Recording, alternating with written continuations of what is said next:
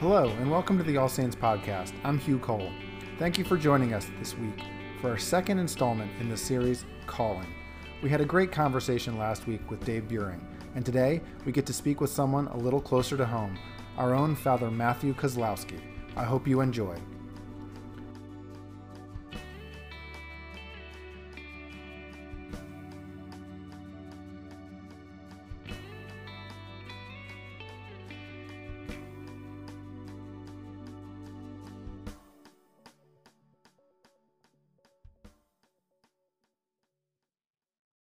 I started by asking Matthew to give us his definition of being called. Yeah, it's a great question. Thanks, Hugh, and thanks for having me on. So when I think about call, I think about a job. I think about ministry. I think about, what it means to be Christian. And in the sense of being a minister, I guess there's this sense of being a professional Christian. Oh, that's not necessarily a great way to look at it. I guess I want to back up, though, and say, in terms of being called to ministry, everybody is called to ministry, right? So if you're a baptized Christian, you are called to ministry. And somebody say, well, what does that look like? They say, well, somebody could teach Sunday school. That's a ministry. Somebody could do a podcast, that's a ministry. Somebody could be the leader of a small group or a Bible study, that's a ministry. And all of those ministries are able to be done and done beautifully and effectively for the glory of God without being, quote unquote, ordained. So then you kind of go a different step and say, well, what does it mean to be called to, ordained ministry? And what that means is that people have come around you and the church has come around you and said, okay, we want to lift you up for a particular role in the kingdom of God. And that is to say, ordained ministry is a particular role of leadership. And then in our church tradition, there is the sacramental aspect of it. That is, an ordained person in the Episcopal Church or the Catholic Church or the Lutheran Church, does perform baptism, Eucharist, weddings, last rites, these are the sacraments of the church, confession, and they are, the responsibility of the priests to do those. Was there someone, I think the obvious answers to these are sort of like, Danielle or your family, but was there someone that lifted you up in that process more so than others? Was there someone that sort of stands out in your sort of process of discernment that you say, yeah, this person was a real game changer in my calling to the priesthood? Yeah, that's a really good question. And I'll answer the question and then I'll back up and give some background on why it's such a good question. Okay, so for me, I was thinking about this priest. Now, he'll probably never hear this, but his name was Joel Ives. And he was the priest at this little church on Nantucket Island. And Danielle and I had gotten to go there in college, and we started showing up to this little Episcopal church there on Sundays. And we were probably interesting because we were the youngest people that actually, came to church and stayed for coffee hour. And he wrote me a letter or an email. I think it was a letter, actually.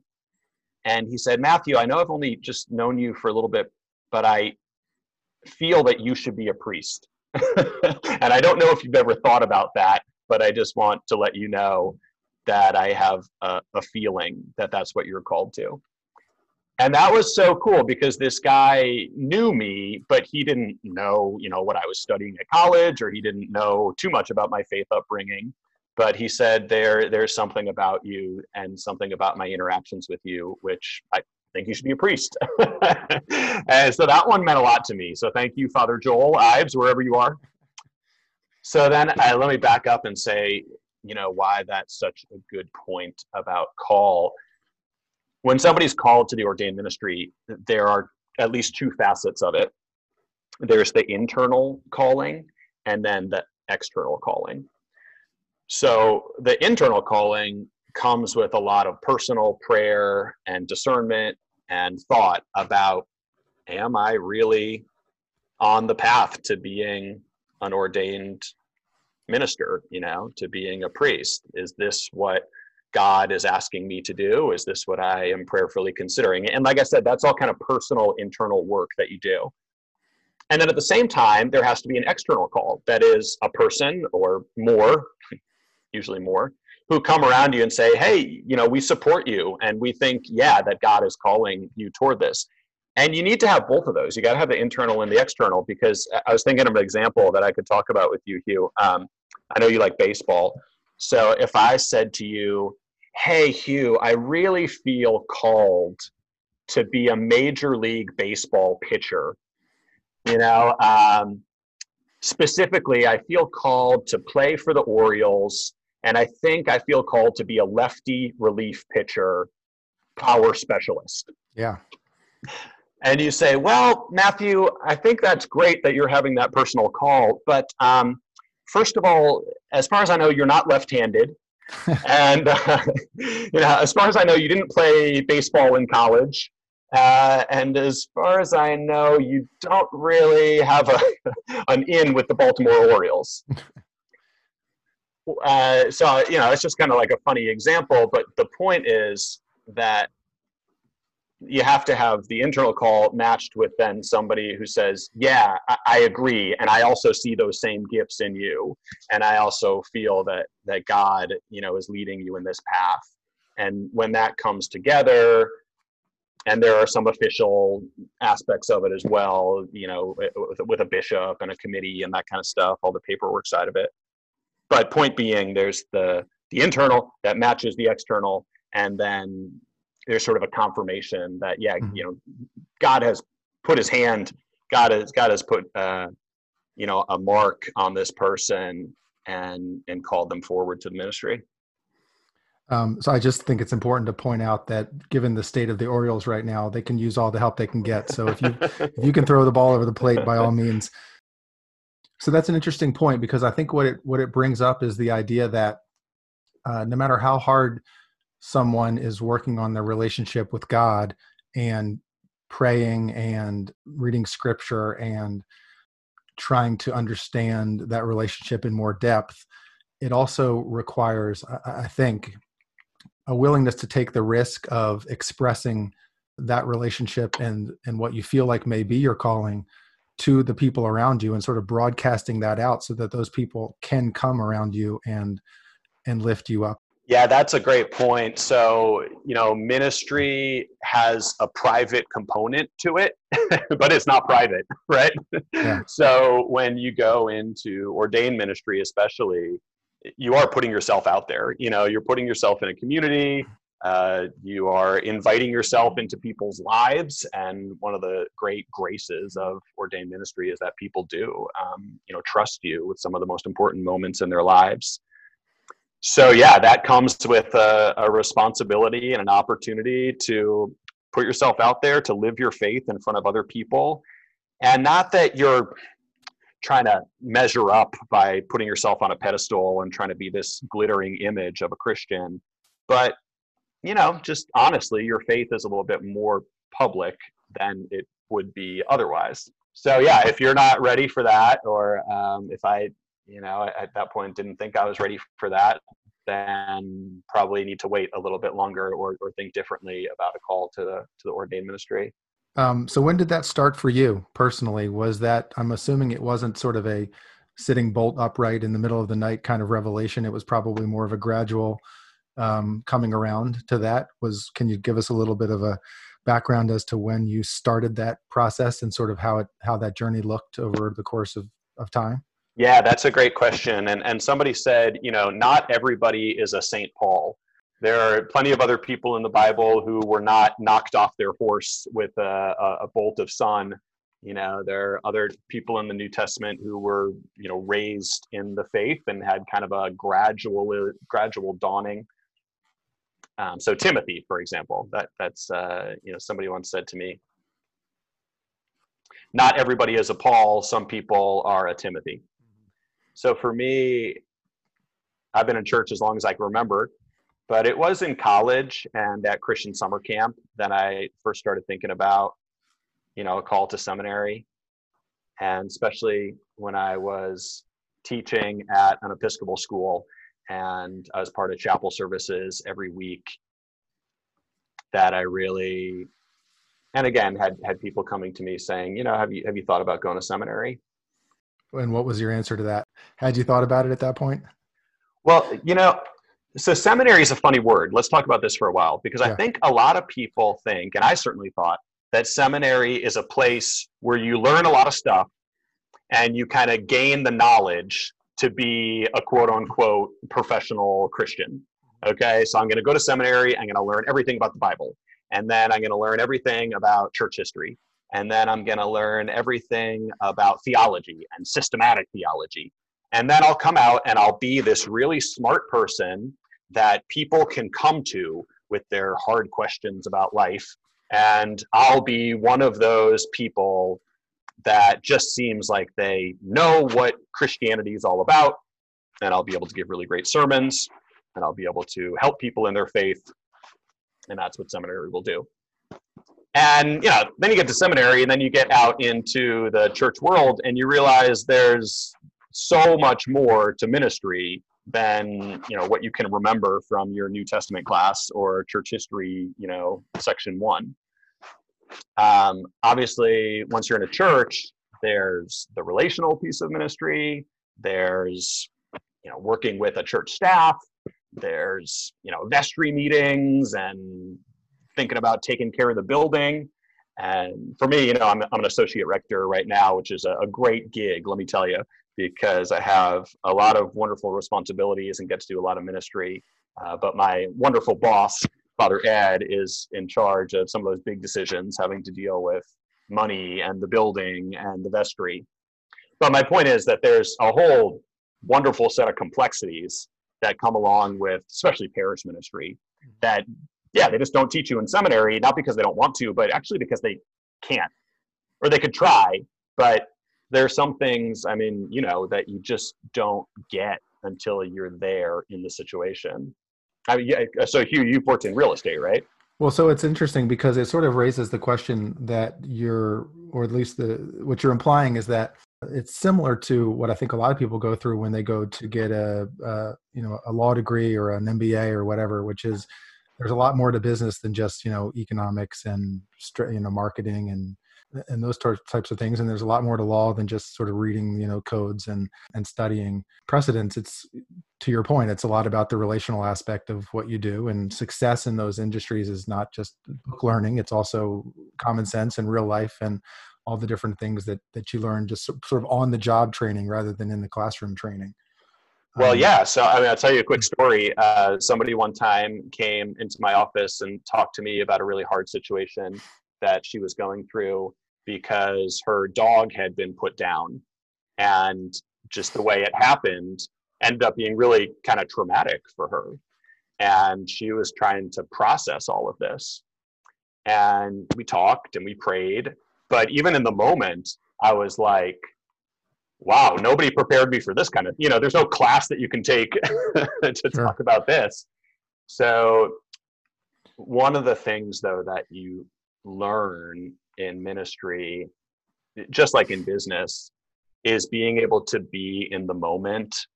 And as you gain experience, and I'm certainly not all the way there yet, but it slows down for you a little bit.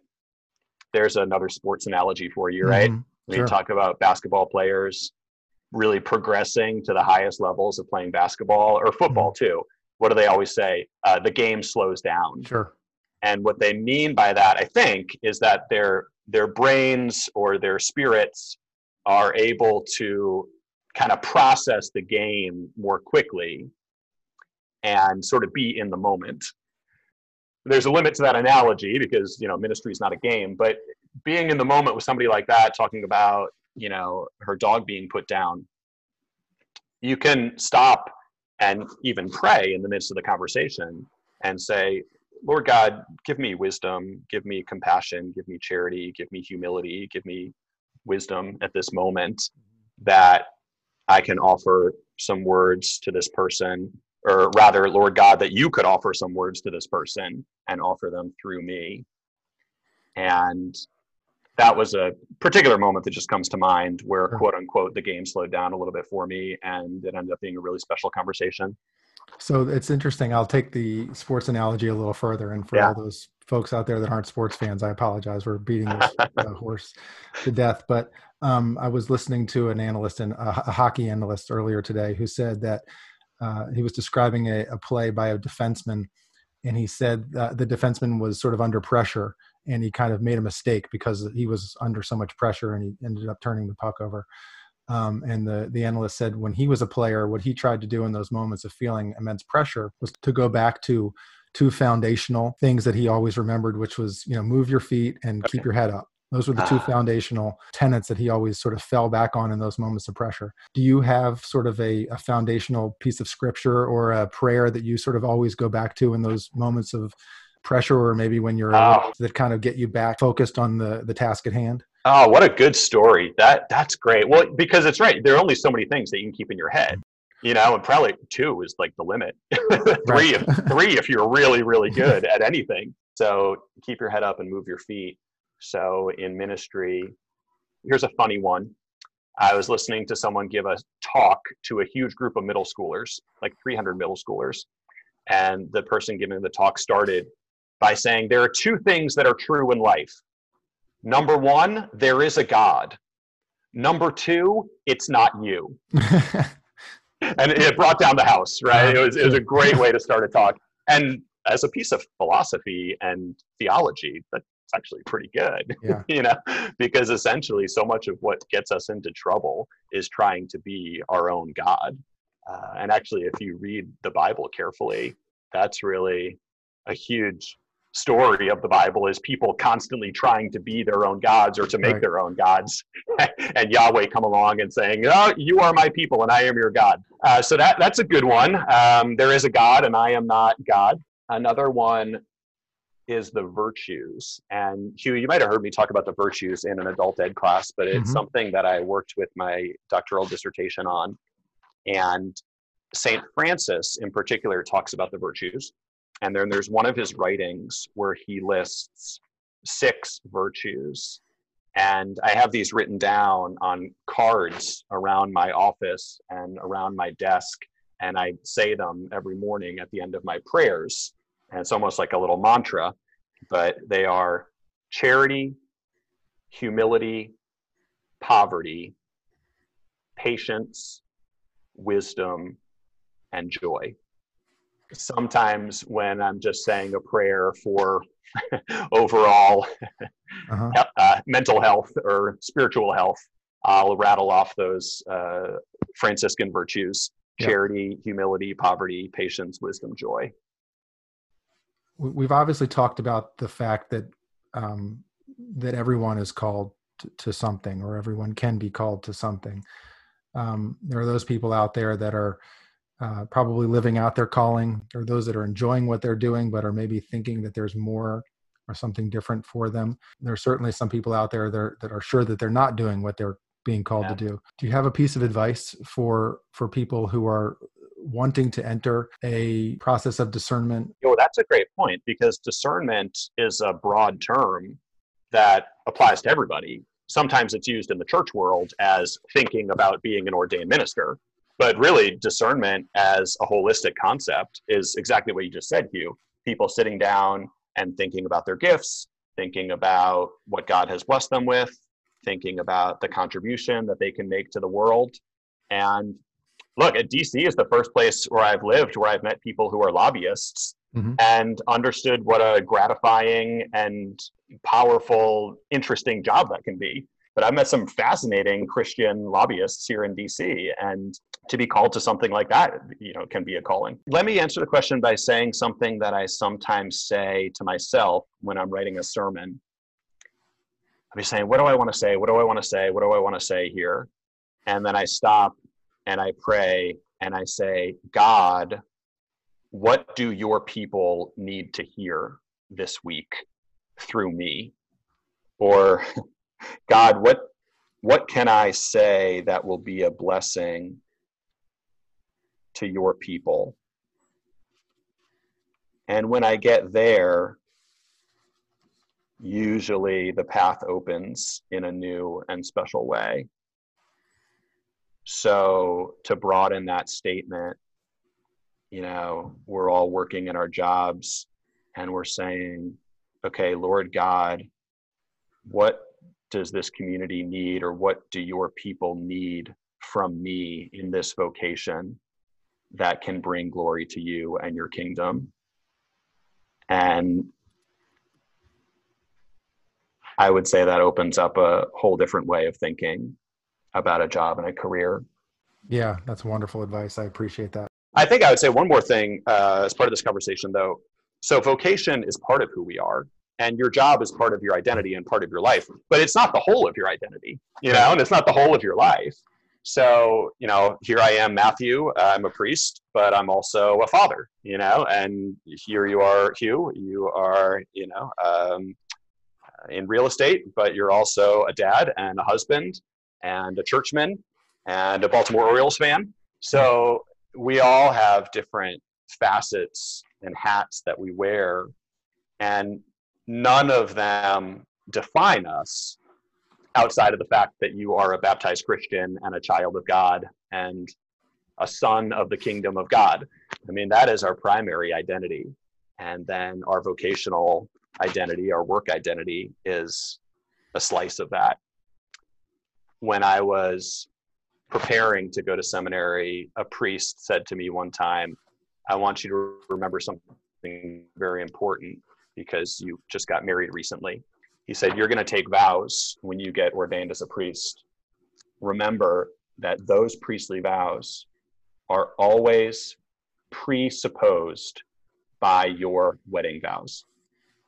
That is to say, the vows that you took to your wife before God are, let's go ahead and say it, more important than the vows you take as an ordained priest. And that really stayed with me and really struck me, because what he was saying is that your marriage is so important in your life. Your marriage is the foundation of your life, and God has called you together with Danielle, and your ordination vows are subordinate to your marriage vows. You mentioned earlier, as part of one of your comments about discernment and sort of figuring out what your calling was, the idea of doubts. Was there any point along the way that you started to have doubts about the choice that you had made or the direction that you were going, or you were thinking, well, maybe this quite isn't the right path for me? Oh, that's a great question. I've definitely had doubts about where I was called to serve. I don't think on the whole I ever doubted that I was called to be a priest once I started seminary and was ordained, but have definitely had questions about, okay, hey God, am I called to go back to the parish? I was out of parish ministry for about 5 years when I was working part-time at Virginia Theological Seminary and working on my PhD. And I was serving partly at a church on Sundays. But I said, Lord, am I called to go back to school ministry? Am I called to go back to the parish? And thanks be to God, God answered that one loud and clear, and I'm thrilled to be back in full-time parish ministry. It's really where my heart is. But I think, to be honest, everybody who's in a professional vocation will have those questions about, where am I called to serve? I heard from a concert violinist. This must have been on TV or podcast somewhere. And apparently it's very difficult to be like a concert level violinist. I mean, there's so many people vying for those kind of spots, and it's such a demanding profession, and the pay is good, but not as good as maybe as it should be for all that you have to go through. And the violinist was saying, look, to anyone out there who is thinking about this as a career, let me put it this way. Think about anything else that you could possibly do. And if you could do anything else that will make you happy, do that. And only if you can't answer with any other options should you continue on the path to being a concert violinist. Uh-huh. If you can't think of anything else that you could possibly do that will fulfill you and make you happy and give you joy, then yes, go for it. But as a last resort. Yeah. Yeah. You know, and this person was being kind of comical about it, but like, I get that, you know, having the vocation of ordained ministry, it is a special and interesting spot. And I did get to the place where I said, yeah, God, I don't think I would be good at anything besides, or I don't think I would be as good at anything else as doing this for you and your people. And that kind of keeps me going. Thank you again to Father Matthew Kozlowski for joining us. I hope you're enjoying this series so far, and if you are, you can subscribe to our podcast in iTunes, Spotify, or wherever you get your podcasts by clicking subscribe. You can also rate the podcast, which is always appreciated. Join us again next week when I'll talk to one of our former associate rectors, Alex Large. Until then, have a great week.